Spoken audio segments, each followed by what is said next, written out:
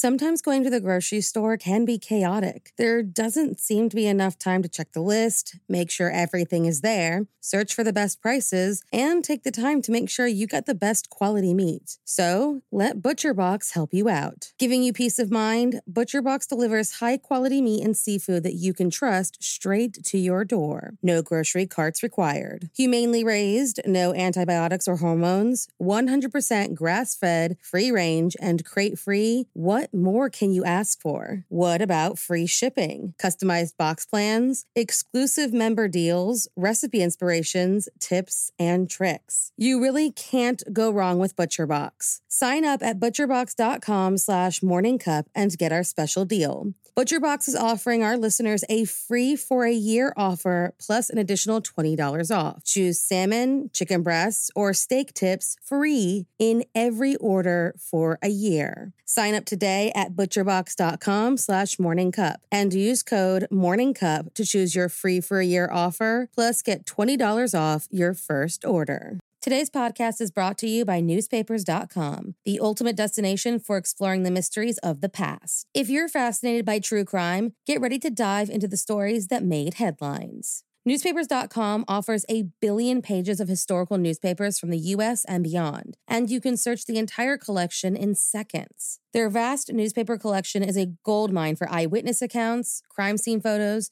news reports, and more. Whether you're interested in famous crimes or long-forgotten cases, newspapers.com gives you a front row seat to more than 300 years of history. For our listeners, newspapers.com has a special offer. Use the code CUPOFMURDER for an exclusive 20% discount on your subscription. That's promo code CUPOFMURDER at newspapers.com. Sign up today and start unraveling the true crime mysteries that keep you up at night.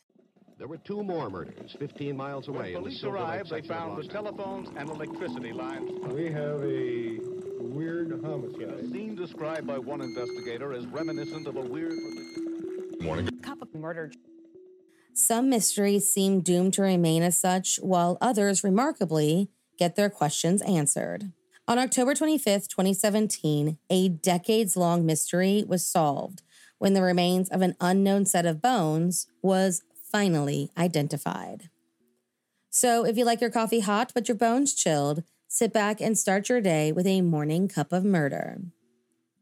In February of 1993, an episode of Unsolved Mysteries aired that would have many itching to solve the wild case. Told by a man shadowed in silhouette and given the fictitious name of Gabby, the audience learned that in 1986, this man moved away from Thermopolis, Wyoming, and for one reason or another, decided to leave behind some of his belongings in a shed that he gave to a friend named Newell Sessions.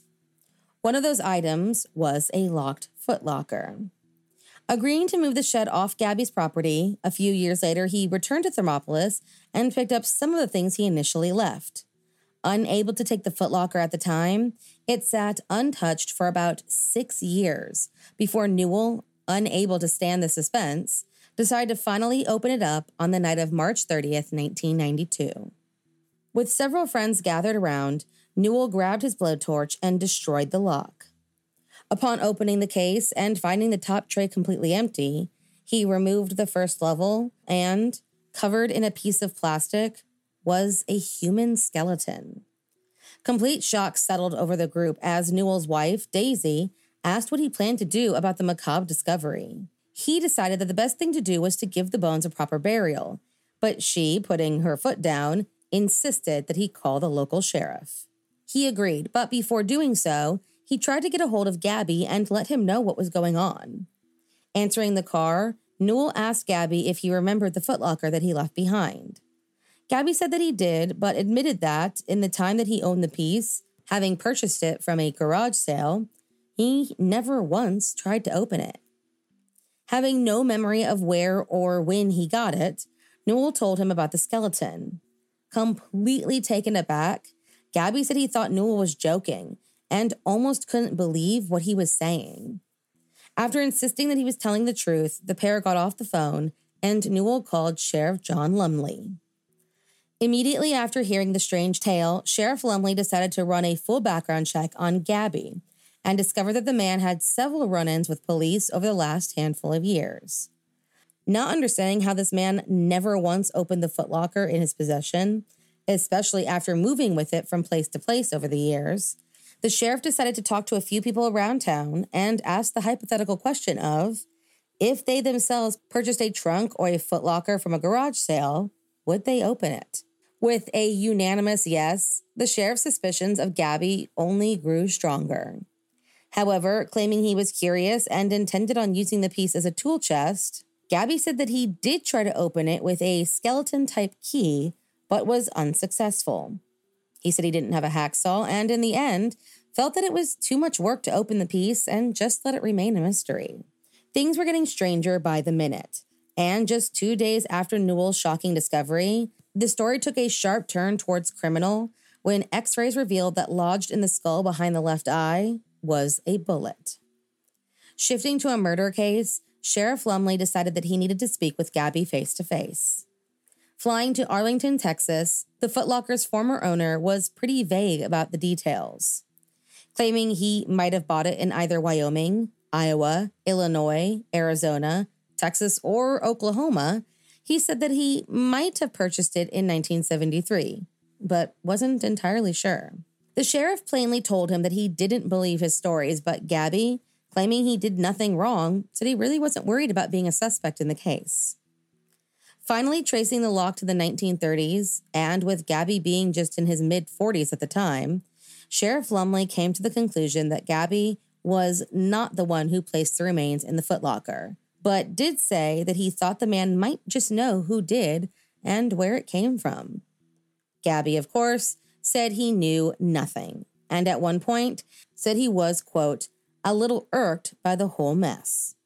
With little to go off of, the sheriff decided to turn the skeleton over to the Wyoming State Crime Lab in Cheyenne in hopes of finding some new details, and learned for the first time that the remains belonged to a Caucasian male in his mid-50s to 60s, who stood about 5'8" or 5'9", and was shot with a .25 caliber Colt semi-automatic pistol with a 2-inch barrel, a gun heavily produced in the early 1900s and readily available in the U.S. around 1908, by a gunman who was right-handed at close range. Also found inside the case was a belt and a rotted plastic bag from a popular Iowa supermarket, Hy-Vee's, with a logo that was used up into the early 1950s.